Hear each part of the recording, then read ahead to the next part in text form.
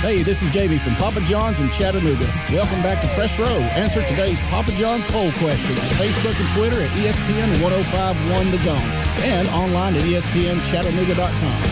Welcome back into Press Row here on ESPN 1051 The Zone. David Pascal, Jay Greason, Wells Guthrie producing the show. Hoping everybody out there is having a safe and terrific Thursday afternoon. Well, it is a pleasure to welcome back into Press Row Tom Luginbill, the ESPN college football analyst. He knows his recruiting.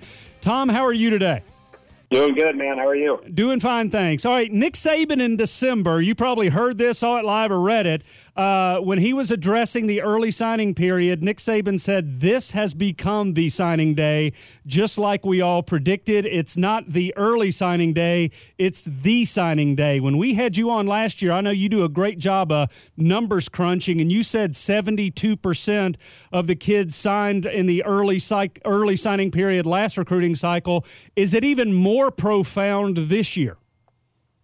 Yeah, it is, actually. The numbers that we had crunched, it inched up to about 76%.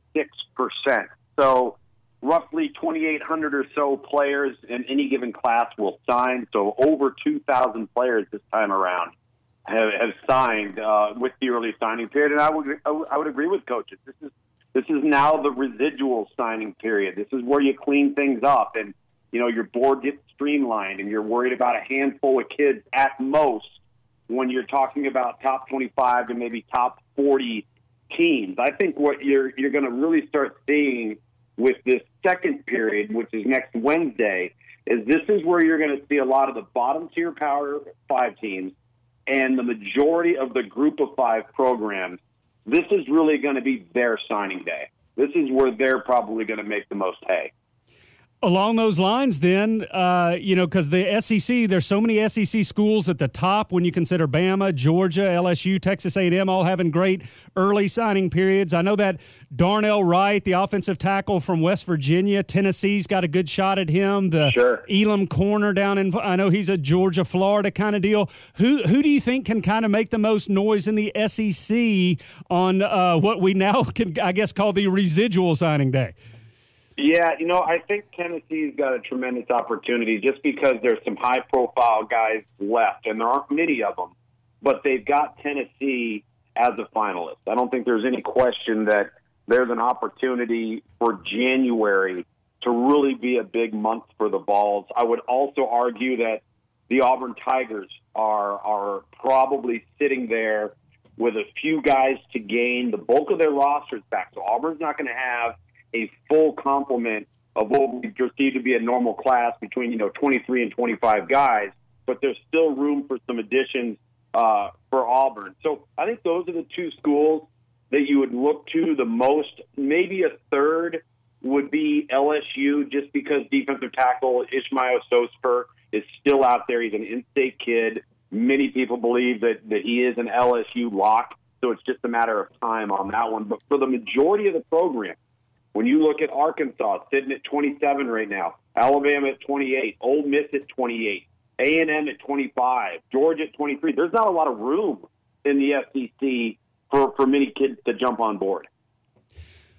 Tom, when you look at, we talk about it on the show all the time, the first full recruiting cycle for a lot of coaches in the SEC, it's got an unbelievable track record. I mean, you can go back to Urban Meyer at Florida with Tebow, Harvin, and Spikes, and, of course, the Saban class in 2008 that had Julio and Darius and Ingram. Sure. Even Kirby, his first full cycle, that's the class with, like, Fromm and Swift and those two tackles, Thomas and Wilson. This is Jeremy Pruitt's first full recruiting cycle. How would you assess that it's gone?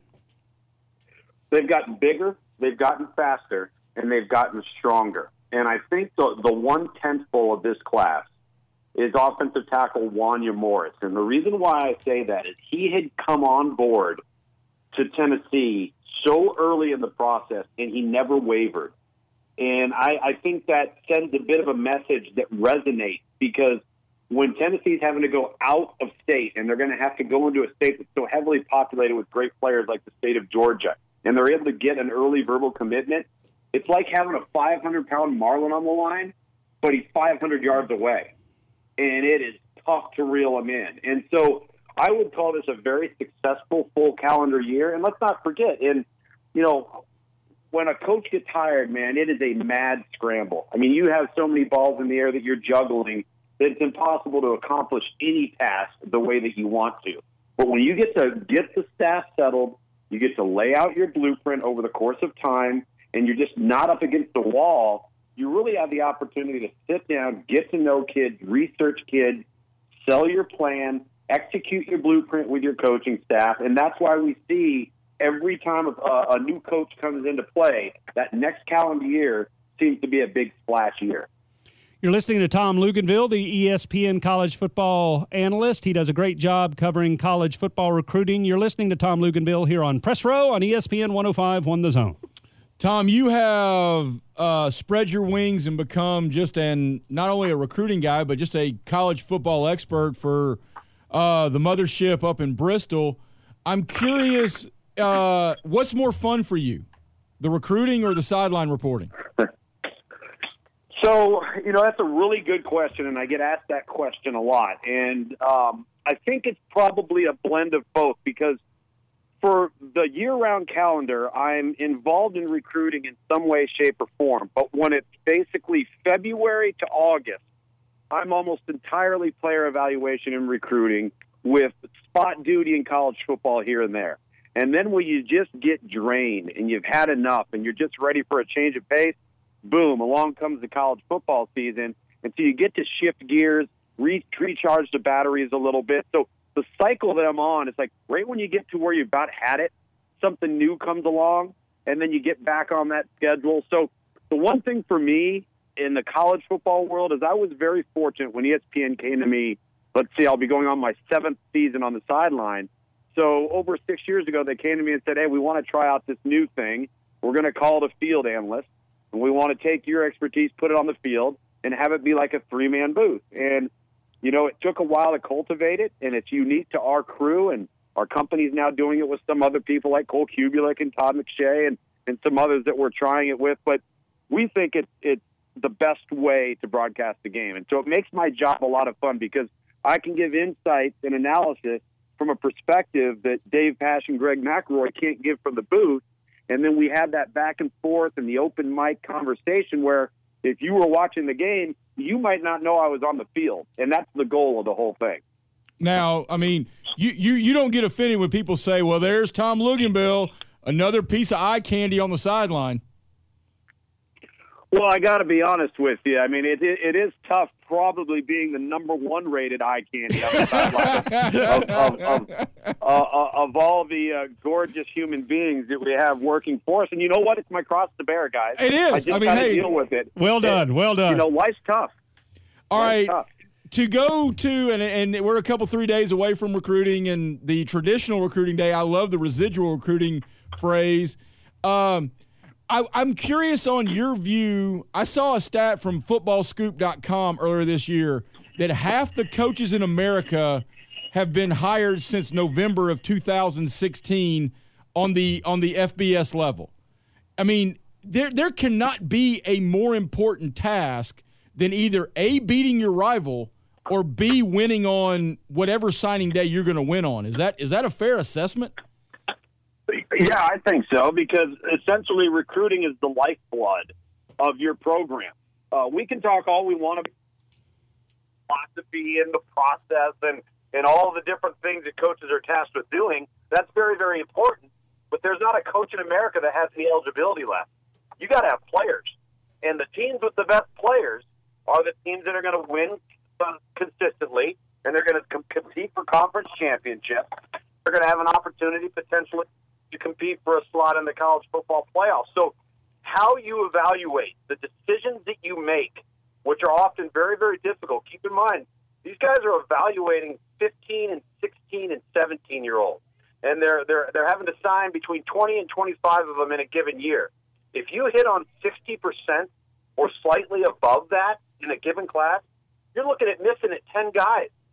So that's a pretty big number. So the key is avoiding missing, and which guys do you miss on? Are they defensive and offensive linemen, which are the most important positions in all of football? Are they quarterbacks, which would be an absolute killer? I think that the decisions that are made and being as correct as you can in your assessments is the only opportunity that you have to really sustain long-term winning consistency. You're listening to Tom Luginbill, the ESPN college football analyst, does a great job covering college football recruiting. You're listening to Tom here on Press Row on ESPN 105.1 The Zone. Tom, you touched on Auburn for a second a few minutes ago. We're living in kind of an Alabama and Georgia recruiting world when you look at the last 2 or 3 years in these team rankings.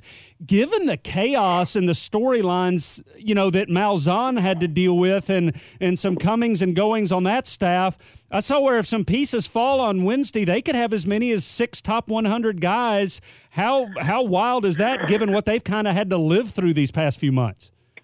Well, I tell you, I think one thing that helped with that, fellas, is how they ended the season and went into the month of January. Just dismantling Purdue, looking the part. Obviously, the bulk of their roster is returning. Now, they've got a difficult schedule next year, but they should be a pretty good football team. So there's a lot of attractiveness to them right now, and they have such a good reputation and are perceived so well in the state of Georgia that when, let's just say they miss on a kid in the state of Alabama, which is going to happen. That's just the nature of it. They have the opportunity to dip into Georgia, dip into Florida, dip into Mississippi, and supplement their recruiting class with an equal caliber player. And so I think Auburn kind of liked it that way. Let all the attention be placed on Alabama. Let all the attention be placed on Clemson and Georgia and Florida and really right now Tennessee's getting a lot of attention. And Auburn will just kind of go about their business and let the chips fall where they may. You're a Georgia Tech guy. Your reaction to Jeff Collins and speaking of recruiting, I mean, he's made it clear he'll go to Europe to find somebody. Let me tell you something. It's funny you bring them up. I was down in Atlanta yesterday doing some things for our 150 years of college football that we're doing at ESPN, and I stopped by and visited with Jeff yesterday and just kind of talked the state of the program. I think one of the things that he's excited about is they have made an institutional commitment there to really change the way they go about doing things. And what I mean by that is expanding support staff, expanding and enhancing their current situations that relates to a football operations facility, understanding what their academic standards are, how difficult they are, and finding ways to work within that structure. Their athletic director there, Todd Stansberry, is really good. In fact, he was my academic advisor when I was playing there. So he understands the difficulties and the ins and outs, and he's a football guy. So, listen, Jeff Collins hired really good people. You look at Brent Key, who's a Tech guy, has been in Alabama for the last few years in the offensive line.